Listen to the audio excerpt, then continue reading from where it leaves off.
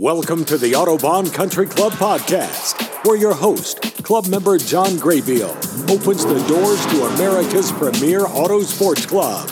Now, here's John. Hello, everybody. Welcome to the podcast for May 24th, 2019. The Kart track. We're going to talk a little bit about the Kart track and the Kart operation today in our interview. The update on that, the new section, looks like the asphalt has been complete in the new section, and the old section has been ground off, ready for its new layer of asphalt. Pretty exciting stuff there. We all look forward to still on track for a June 1st opening, and the race there on Sunday, June 2nd, will be the first Ignite Series race for the Autobahn Country Club. Well, I was up at the track last Sunday, the 12th of May, and it was Mother's Day. My wife and I stopped in there. We happened to be in Chicago for our anniversary on the 11th, and we stopped in the track, had some friends join us. And if you need track time, I recommend Mother's Day because the track was wide open. It was a lot of fun bringing some friends up there, especially, so we drove 3 cars. The Lexus RCF and the M2 competition, and the M5, the BMW's M2 and M5 for touring. Our guests really enjoyed that. It was a pretty good time there. The weather was very nice there at the track on Mother's Day, and we had a great lunch as always. Just taking a quick look at the schedule of upcoming events. The 24th is Ladies' Day. That is already sold out when the podcast comes out. The next Ladies' Day is June 5th. And get a hold of Terry Weber at autobahncc.com to sign up for that. May 24th is an off-road tour. If you haven't been to that, you can bring your motorcycle, ATV, UTV, Jeep, 4x4, anything you want to do, and they come out and we run around the club and various off-road avenues. It's a lot of fun and prepared to get dirty. There's some stuff that comes back awfully dirty. And if you're a motorcycle fan, June 25th, they're going to be Motorcycle Day at the track. I missed the last chase race, which was the beginning of the Pro and Novice division. Novice division had 4 racers. So if you have not done a chase race, go back and listen to the last podcast with Mike Gritter. Talks all about the new format for 2 chase races. If you'd like to get involved, this is the perfect time. I don't know how many are going to show up for the next race, but 4 showed up for the last time, and it was great. So get on the schedule for that. I unfortunately missed it. I was in Dallas for 2 straight weeks training in the simulator at my airline that I fly for, and it was nothing but constant chaos in the simulator as we ran through every possible emergency 3 times and doubled up to make it 3 times worse than it possibly could have been. It was 8 days of simulator training and a total of 10 training days there. It was a lot of work. Long days, and happy to be back. I'm recording this on Sunday the 19th. My son just finished up with a kart race down at Springfield at Mid-State Kart Club. Turned out pretty good for him. We had a lot of fun down there. Can't wait to get started on our own track, June 1st. I've mentioned there's a couple new staff members at the Autobahn Country Club. One is Alan Bertagnoli. He's the general manager of the Kart circuit. That's the new name for the Kart complex at the Autobahn Country Club. It's the Kart circuit. And Alan Bertagnoli joined in last month.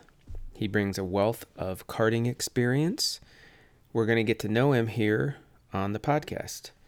So, the Autobahn Country Club podcast would now like to welcome Alan Bertagnoli. Welcome to the podcast. Thanks for having me. Can you say your name for me? Alan Bertagnoli. Bertagnoli. Yep. Okay. I'm Italian, right? Yes. Yeah. My father was Italian. My grandfather came from the old country. So yeah. So you're third generation or second generation, I guess, right? Third. Yeah. Well, yeah. Second. Yeah. my mother was French Canadian, so it was. So I got the best of both worlds in the bread world, French and Italian. And where did you grow up? I grew up in northern Michigan, up in the Upper Peninsula, up in Marquette, on Lake Superior. Snows a lot there. So moved down here when I was 18 to go to college. I went to college at DeVry University back in the day when there was only one DeVry in Chicago, down in the city, and I stayed here after I graduated because I have an engineering degree, and northern Michigan, there wasn't much going on up there from an engineering perspective. So I just plus I was when I moved away and I lived in the Chicagoland area for 4 years. I decided that the further south I went, the better, the happier I was, because it snows pretty close to 260 to 300 inches a year up there. So, I mean, you love winter sports. I mean, I didn't know any different, and that was life as I knew it. So, plus the job market for engineering and electronics, which my degree was in, was very prevalent, and the job market was really doing pretty well in the time when I graduated. So I stayed in the Chicagoland area and moved around. I lived in some of the suburbs. I lived in Schaumburg area, and then I moved out further out west to Algonquin and Crystal Lake area. So when your grandfather came over here, did he settle up there? No? He did. What did he do up there? Interesting enough, he owned a bowling alley. Really? And a restaurant. So my grandmother was the cook. And he owned one of the biggest bowling alleys in Marquette. Marquette is a college town. Northern Michigan University is there. So yeah, I'm not sure why they settled there. I'm sure there was another group of Italians that they knew up there. So it was interesting. It was. You know where he was from Italy? I don't know. It was northern Italy. Northern Italy. I know that. I just don't know the specifics on that. So. And then what did your dad do when he was? My dad. My dad went to Michigan State University, and then he graduated, and he actually started a business similar to what he actually, when he got out of college and he got married to my mom, they owned a bar, and that lasted as soon as my oldest brother was born. He decided that was not the life for a family man, so he had his degree in teaching, and he ended up he was a teacher and a gym and a basketball coach for his entire life. So cool. Yeah, it was an interesting life. It was real quiet up there, and both my parents have passed now, but I have really fond memories of being up there. That's for sure. I fly airplanes for Southwest, and I was flying with a guy who lives up there, and he just talked about he goes, I go up there when I can, talk about the snow, when he can get home, and didn't see anybody for 4 days. Just 4 days off, he didn't see a soul. Mm-hmm. Doesn't hear a soul. Doesn't hear a vehicle. Lives on a gravel road way back up in the, and then he was talking about how, when they do come through to plow, how big of a deal it is with the machinery they have to get the place clean. They know how to move snow. It was an interesting, because it snowed so much throughout the year that they could only plow the snow back so far away from the roads. So halfway through the winter, they would come through with one of those gigantic snow blowers that you'd see at an airport. Yeah. And they would cut the snowbanks back, load the snow in dump trucks, and take it and dump it somewhere. But it was the iron ore mining business is really big up there, and then also Iron Mountain's up. Iron Mountain is up there. Ironwood. I mean, there's a lot of towns, iron towns, a lot of mining, open pit mining, and then there was a lot of ships that would come to Marquette, and they had these big ore docks where they would pelletize the iron and make them into round pellets, which were perfect for wrist rockets when we were growing up. But actually, people always joke about the wreck of the Edmund Fitzgerald, but it was, I ended up seeing that boat before it sank. It was interesting because I lived up there back then. And so we had, it was a very, very interesting and quiet life. I did a lot of sports growing up, and I worked in a sports shop when I was in high school. I worked in a bike and ski shop. So in the winter you worked on skis, and in the summer I worked on bicycles. So that's kind of where I started getting some of my mechanical, and loved to take things apart and put them back together and clean them and fix them and so forth. So I knew when I was growing up, I was like, I want to work with my hands. I want to do something interesting. So that's why I went into an engineering school. So. Very cool. Very cool. So you were settled in there, and so let's just skip around, I think, a little bit, and then we need to go back to fill in, if I may. So Sure. How did you end up at the Autobahn? So this is your about 3 weeks into it? Yeah. About 3 Day weeks 15. Yeah, April 15th, right? Yeah, so this is day 15. So day 15, yeah. Day 15, and I started on the 15th, correct. So, okay. yeah. So, I guess to skip around a little bit, I knew about the Autobahn because the Autobahn had a kart race here 2 years ago, where they hosted the Route 66 regional race, and then they also hosted a United States Pro Kart Series national event. My son at that time was his first year as a pro. He was 15 at the time, and we raced here twice. Plus, I knew about just being involved and knowing cars and racing as much as I do. I knew about the Autobahn, but I didn't spend much time down here. But when we raced here 2 years ago, we spent pretty close to a week here, doing testing and racing and so forth.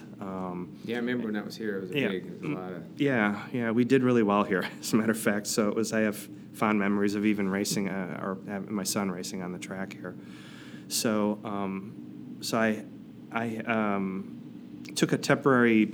I left the current job that I was in. I worked for a really high-tech software company for the last 10 years, and I knew I needed a change. I was just looking for a change in pace, and I was actually looking in the same industry that I had worked in for years. And several of the people that I know in the racing industry and the go-kart industry had heard or had talked to some folks at the Autobahn, and I got recommended for the job. And so when I had interviewed with Tim and Craig, I did it just out of interest in auto sports. Tim O'Donnell and Craig Cunningham, the correct. general manager and the CEO here. Correct. It was when I talked to them, I was pleasantly surprised at just their demeanor, the walk of life that they both came from. I was very impressed with just the way they handled themselves, and I saw it as a really change in my life to be able to work in motorsports, because I loved motorsports my entire life. I raced professionally myself, road race motorcycles for many years. And I've been involved with go-karting for the last 12 with my son. So I saw this as a real positive change in my life, and to be involved in motorsports, who wouldn't want to work in their passion? So I thought about it with my wife after I had interviewed with them and interviewed a couple times, and it just one thing turned into, and all the signs and everything was just leaning towards me being here. I felt that was meant to be. The first 3 weeks of being here have been extremely great. I can't tell you how much I love being here. Do you live close? I don't. I live in Crystal Lake, so it's a little bit of a drive. But so far, it hasn't really bothered me. I take phone calls when I'm in the car. Listen to podcasts. Yeah. Listen to music, and so far it's been great. Obviously we've had quite a bit of rain lately, so that sometimes slows the commute down a little bit.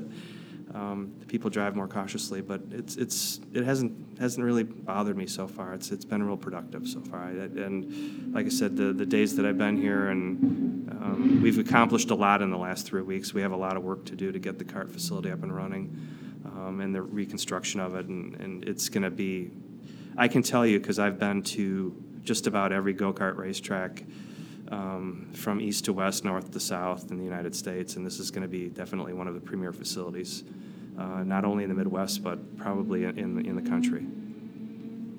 Okay, so that kind of sets the story. Now I'd like to go back and first of all touch on your racing experience. Did you start in motorcycle racing, or just... I did, yeah. So I always loved I love motorsports of any kind, and then when I Funny story. One of my brothers was seriously injured on a motorcycle, so I was forbidden from having a motorcycle. So I started riding late. I had to wait until I got out of high school and moved away from home when I was in college, and I was able to purchase my first motorcycle, and I liked street riding, and then I loved watching superbike racing and road racing, so I ended up meeting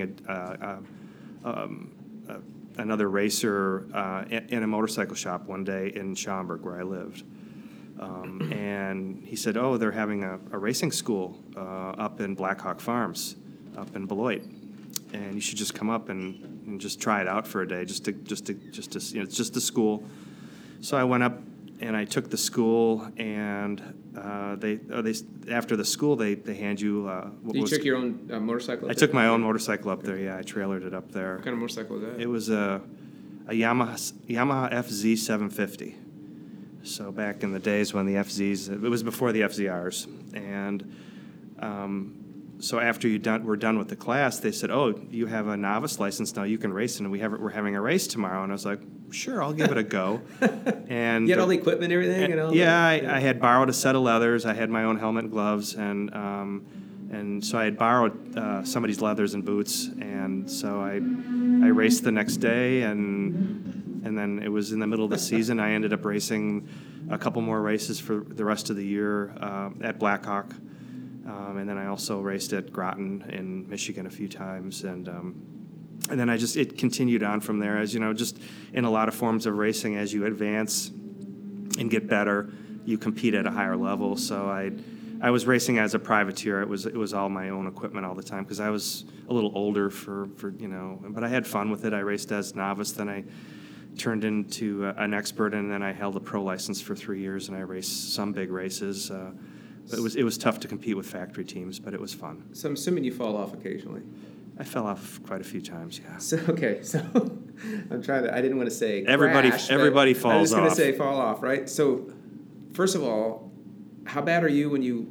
Because I see them fly off and they get up and walk around. Yeah, not always. Yeah, I was fortunate. I was very fortunate for the 7 to 8 years that I raced that I never had an ambulance ride.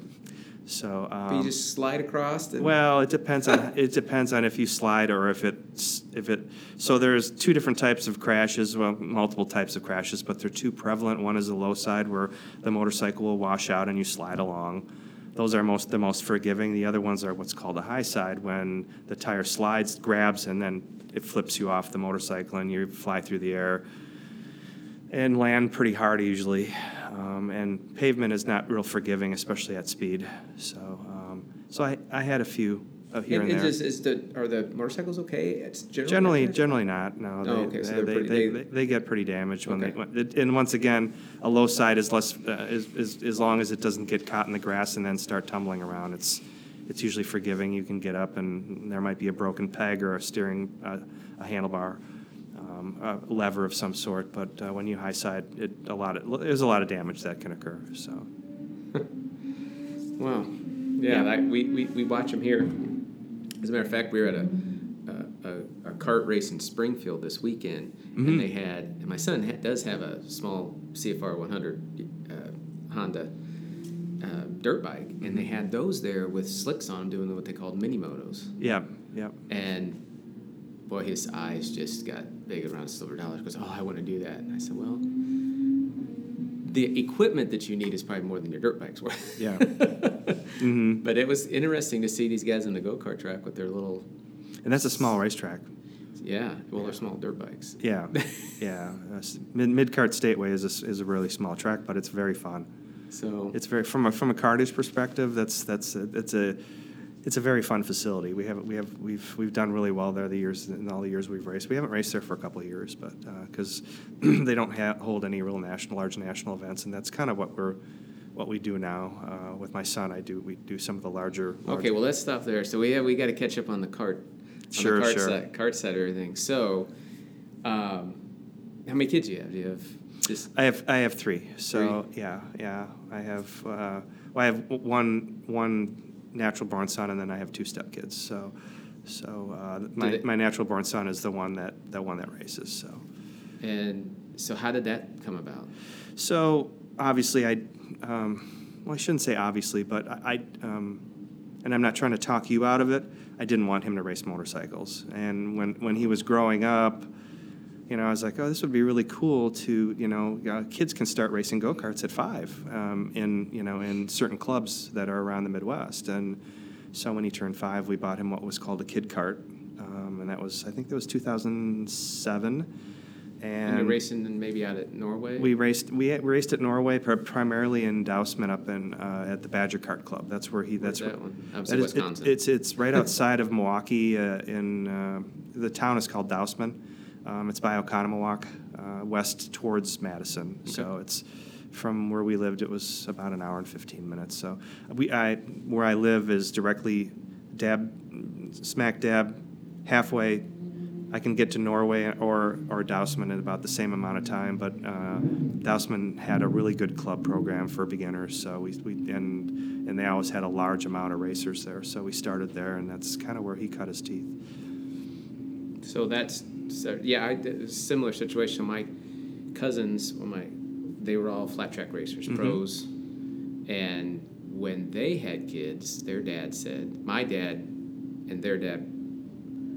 Their grandpa and my dad were brothers, so it's a generational kind of skip there. But my dad hated motorcycles and didn't like the fact that his nephew was racing motorcycles and just didn't like it. Mm-hmm. And so when his nephew's kids started racing motorcycles, he really didn't like it. They owned the Yamaha shop in town, and I remember he said, it's kind of mean now that I think about it. He would take me in there on Saturdays and let me hang out with the motorcycles, but he forbid me to have one, so I didn't get one. And so, but when their kids started racing, they said, flat track, and we saw too many people got killed. Yeah. Not just hurt, but killed. And mm-hmm. so they switched to quarter midgets, and they did quarter midgets and mini sprints. And that's how I got involved in karting, because they would tear that thing apart on Sunday night, and that's all they would do all week long. Now, they loved it, and they were mm-hmm. great mechanics. I didn't want to do that. I said, I can't learn. I don't want to learn it. I don't want to do that. And I went to him, and he said, well, you should look at karting, and it's a lot less expensive, and there's no suspension. And mm-hmm. so that's how we ended up with my son, and long story short, how we ended up here. Mm-hmm. But so you guys are just going out the track in a kid kart mm-hmm. and racing, and just went from a kid kart to a... He was in a kid kart for a year and a half, so he raced as a 5 and a 6-year-old, and what kind of karts were they? They were Burrells, so we started off in a Burrell kid kart. At that time, the Burrell kid kart was a really good product. It still is. With the Rotex? No, it was a Comer 50. Okay. That was the motor that you ran on a kid kart. It was a two-cycle 50cc motor, real low horsepower. Restricted to a gear and a weight, and I mean, it was, with most forms of go-kart racing, they try to keep parity as close as possible, especially when, in the younger years, actually all the way up. But so he raced as a kid kart racer at 5, and then a full season as a 6-year-old, and then when you turn, I've always moved him up as soon as he can move up. I thought, and I would recommend that to most racers is I always say take your lumps early, because you're gonna take them no matter what. So move up as soon as you can in class. We moved him up into a rookie junior kart at age 7, and then at age 8 he won his first championship. So he won a club championship at Badger Kart Club, and then it progressed to regional racing. So we started racing Midwest, mostly Route 66 series, which is the one of, and also at that time they also had something called the Midwest Sprint Series that was running in the Midwest here as well too. So that's as far away as Indianapolis, I'm guessing. Yeah, we ran to Newcastle, which is in Indianapolis, Mid-State Kart Club. We ran it, which is in Springfield. We also ran at MRP, which is in South Bend, and we ran at Norway mm-hmm. and Dousman. Those were the prime, and Road America at Elkhart Lake. Okay. So they have a really good kart track up there. So those are primarily the places we ran from a regional race, and then we progressed. And you're leaving on a Friday for this practice, and the Saturday? We would generally leave on a Thursday night, practice Friday, race Saturday, Sunday. So the regional stuff was pretty, it was a little bit less forgiving than national level racing. It was a little bit less of a commitment, and it was a good way to progress on. And he did regional racing for several years and won several championships at a regional level. And then we started doing that. When he turned 13, I moved him into a full junior kart, which was the same as a senior kart, only it's a little more restricted with a different weight limit. And what, there's Burrell frames? No, we moved away from Burrell when he moved out of the kid kart. His first rookie kart was a Burrell kart, and then he did well, obviously winning that club championship, and then he was approached by Jamie Siraki at Franklin Kart in New Berlin, Wisconsin. So he ran for the Merlin race team from the time he was 9 until all two-stroke stuff. All two-stroke. We've always raced all two-stroke. Okay. Yeah. So he raced for Jamie Siraki, and he raced on the Merlin team for many years, and raced even into his senior years. He raced for Merlin, and then there was a change after that. So. Are you his primary mechanic this whole entire time? Yes. Or are you? Yes.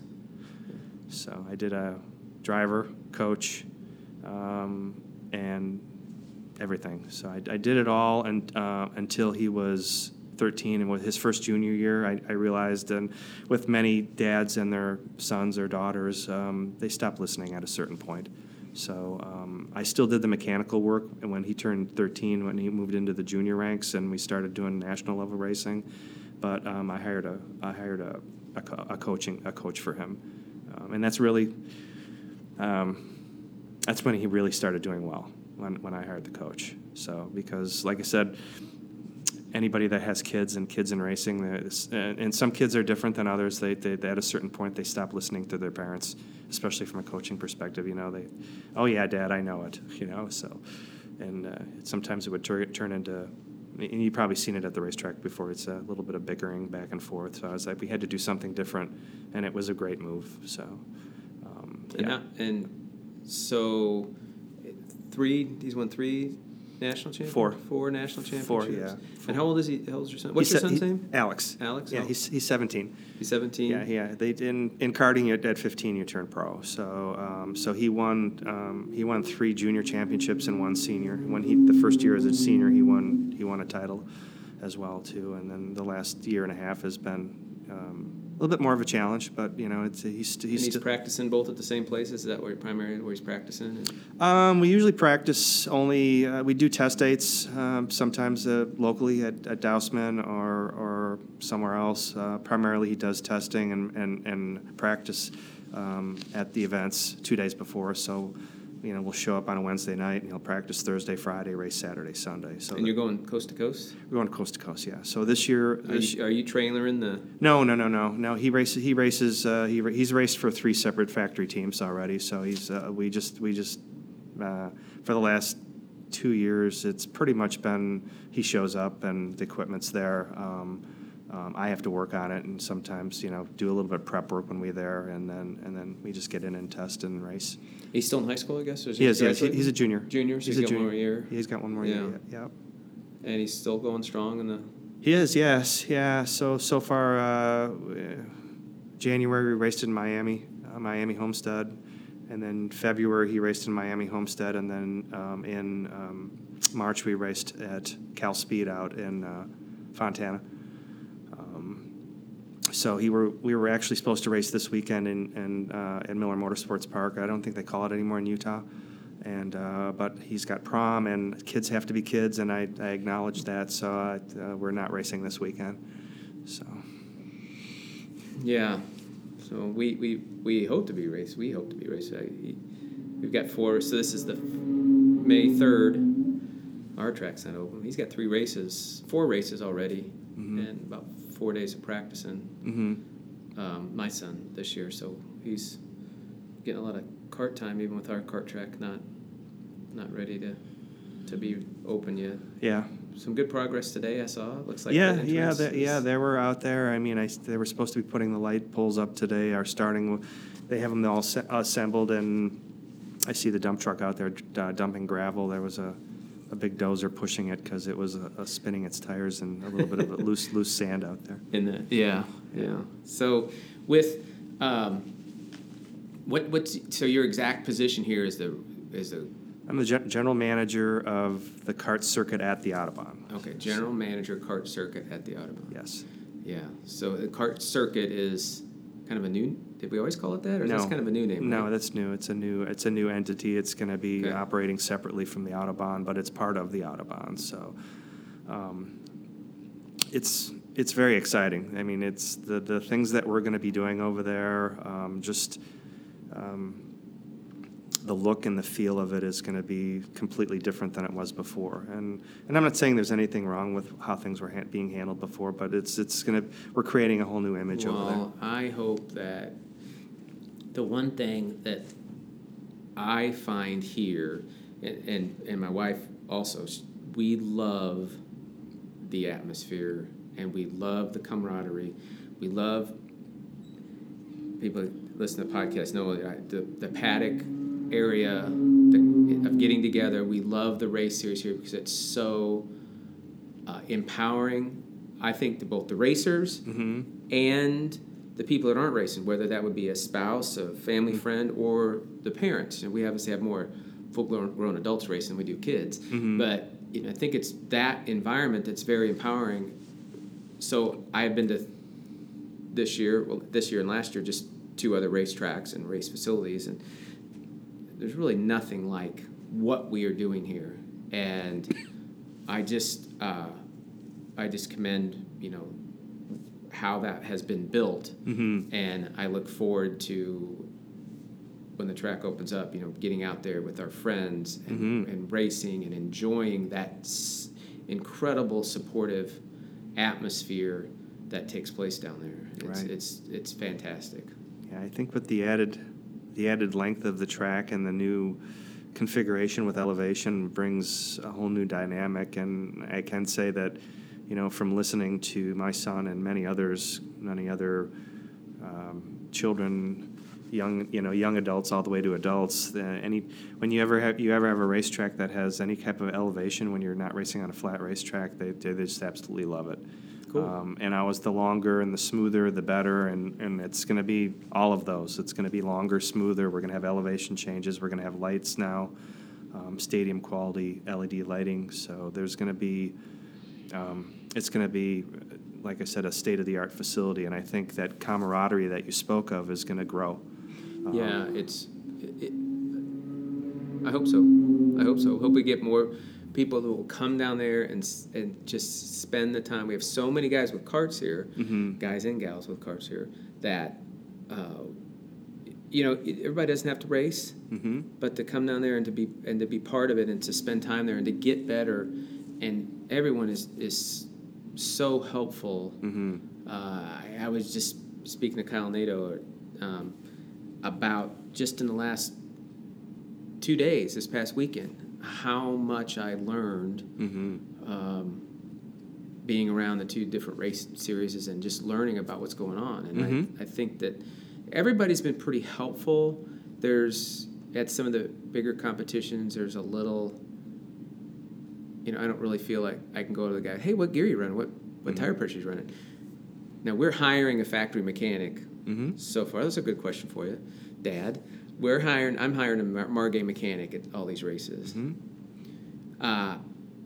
And there's a race tomorrow, so this is Friday, there's a race tomorrow, Saturday, the 4th in St. Louis, and I had not hired a mechanic. I feel much more comfortable with my mechanic ability. I don't hire one here, and when we raced in Springfield, I didn't hire one. But there is a relatively available. Should I continue, so I've had a mechanic maybe 3 times. Should I continue to hire that mechanic / little bit of a coach, but mostly mechanic?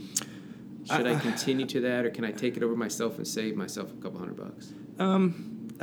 I think that there's nothing wrong with doing that. It depends on how comfortable you feel or how much you felt you've learned from them.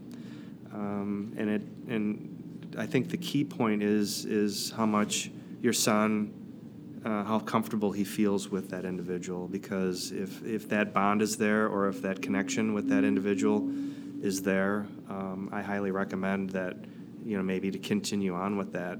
The thing that you'll be looking at is, they'll get used to that, and, they'll want to continue on with that. So, once again, it really depends on how much you've learned and how much you feel comfortable with doing it on your own. Well, considering I just learned a million things this past weekend that I it's didn't a lot. even know. It's a lot. I didn't even know. It's a lot to keep up with. We know what the go-kart will do if you do this to it, if you do that to it.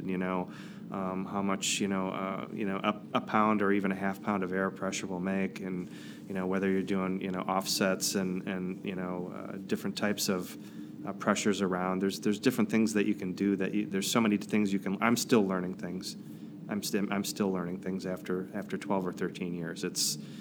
At what point did your, we're trying to encourage my son to really give a lot of feedback to me as the mechanic or the mechanic that we have. At what point did your son, was he able to communicate what the kart was doing and what he needed? Did that happen? A long time. And that is one of the most frustrating parts about dealing with kids, is their ability. Some kids have a better ability to learn and know what the go-kart is doing at a younger age, but most of them, in reality, it takes into their mid-teens. And I'm not trying to discourage you. My son's 14, and just this year, we've got him down to, is the kart loose at the beginning, middle, or end of the turn? Right. And he's, I was just sharing a story again that Coach saw him this weekend and said, "Are you trail braking into that last turn?" Or he asked me, he goes, "Does your son trail brake?" And I said, "Well, sometimes." Mm-hmm. And I answered it right, because when they took him aside and they said, "Hey, were you trail braking in there? Mm-hmm. Or do you trail brake?" He goes, "Yeah, sometimes." He goes, "Were you trail braking into that turn?" And he goes, "Yeah." And the coach said, "Well, stop it. Don't mm-hmm. do it, because you're not. That's not right to do in that turn." Mm-hmm. And he'd stopped it. It was awesome. Yeah, he did. He listened to it. That's great. He did it, and he picked up the time that he needed to pick up in that turn. Oh, that's great. And that was probably one of the first real good exchanges I think that we had. Mm-hmm. And I was super happy, obviously, as a dad, that sometimes you have to lead them down that path. Like in that circumstance, you can tell he was asked if he was doing something, because a lot of times you can observe. In that particular situation, I'm guessing the mechanic may have grabbed the axle when he came in, because if you're trail braking a lot, the axle will get really hot. So I'm assuming either he noticed something visually, which is he did visually, which is very hard to see, especially on a larger track, or you can come in and you can grab the rear axle where the brake disc is located. If it's really hot, you generally know they're dragging the brake. So, like I said, there's so many things you could learn. So here's the big question I have. So he was a second off the leader mm-hmm. this weekend at Gateway, the one in the track in St. Louis. He's a second off. Is that second a comment? I'm going to ask the question without trying to. So when I'm flying an airplane and we're going into a storm, mm-hmm. I don't say to the co-pilot, I go, "I think we should go left," because he's going to say, "We should go left." Mm-hmm. I say, "Which direction do you want to go?" Because he might see something I don't see. Mm-hmm. So you always want to get that guy to say something first. So I'm not going to try to imply something from my question, but of that second, and obviously you have never seen my kid race, or you've seen the other kid race, but so he's got about 3 years of experience. He's a second slower than the lead guy. Is that second the kart, the driver, or a combination? It's a combination. About equal? That I don't know without watching and knowing the driving. Just without watching. Right. Yeah. I know that was a huge general question. Right. But if I just knew that when I was in business years ago, I just went, what's the best way to advertise? If I just knew that one way, right. Then I could put all my money into mm-hmm. that one way. Mm-hmm. And, do I need to put money into a better kart / setup, or do I need to just take him to the track, a million more times? Mm-hmm. And I want that kid, mm-hmm. the young man who's the fastest, and he's got to be 12, just 12. He is so fast. I want him, "Hey, will you take this kart around and see I just want him to drive that kart and mm-hmm. see what time, so I'll know as a dad / coach, mentor, whatever you want to call me, is that I would know. Where was this kid from? Yeah. First of all, where was the fast kid from? Was he from St. Louis? Yeah. Okay, so there you go. So you it was his home track, but he's always fast. He's been fast here. He's been fast in Springfield. Okay. He's always fast. Okay. Yeah. Yeah. So there's a lot of things that with the Briggs motor that most people race them out of the box, but there are certain things you can do to the top end of the motor to legally improve performance of them. I mean, little bits and pieces, but generally speaking, most of the time that you're going to gain is either with the driver or chassis tuning.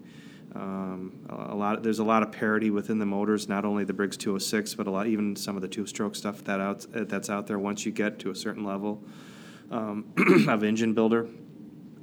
So the thing that you have to keep in mind is, there's little tenths here, tenths there that you can gain from experience or from the driver knowing what to do, and then there's also tenths to sometimes even more gained with chassis tuning.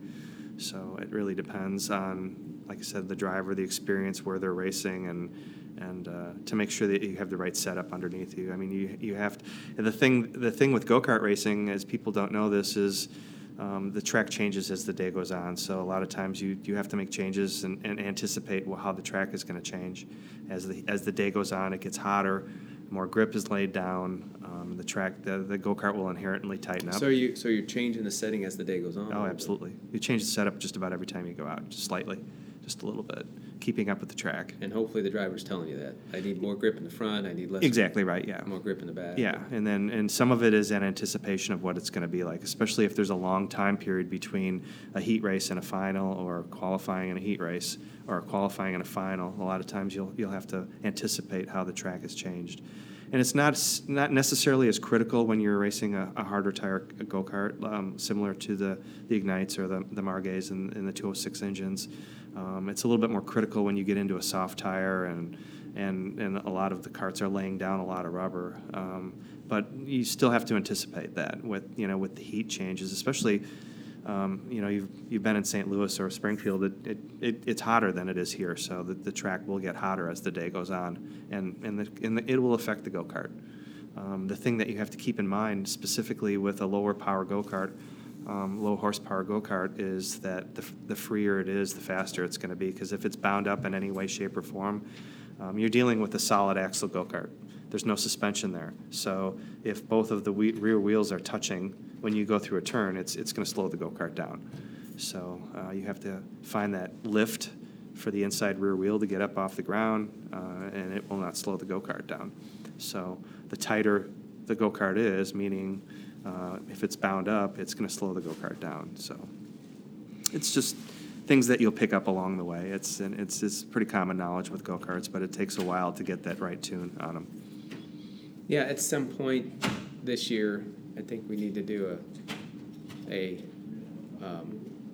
podcast just on the mechanics of the kart, and that would be fun. Where and what to do, who are the resources locally and outside the local area where we can go to refine that knowledge for ourselves as racers, and then also for whoever we're in charge of, our kids or wives or Yeah, well, I think as the year goes on as well, that we might be able to help people with that, with my knowledge, and I plan on having an assistant general manager as well too. That's obviously I can't be here 24 hours a day, and given the hours that we're going to have with opening to the club during the day, and then the general public from 5 to 10 at night, we're going to have staff here to take care of not only the club members, but as well as the general public.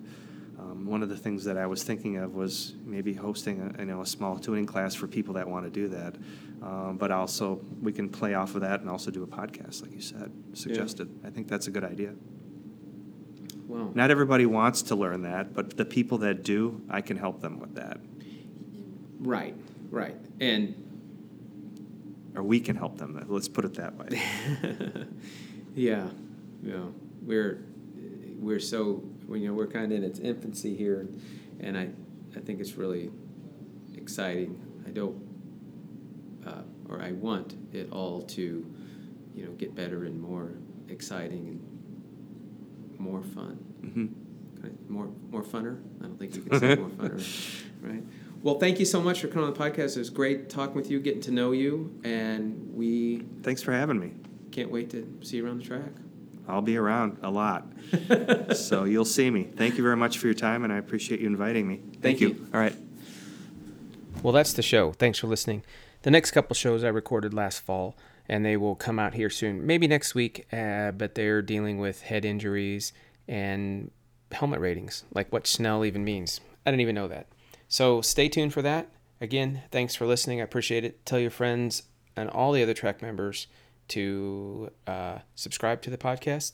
I'm John Graybill, and I'll see you in 2 weeks. You've been listening to Autobahn Country Club Podcast, where your host, club member John Graybill, opens the doors to America's premier auto sports club. Join us next time for Autobahn Country Club Podcast.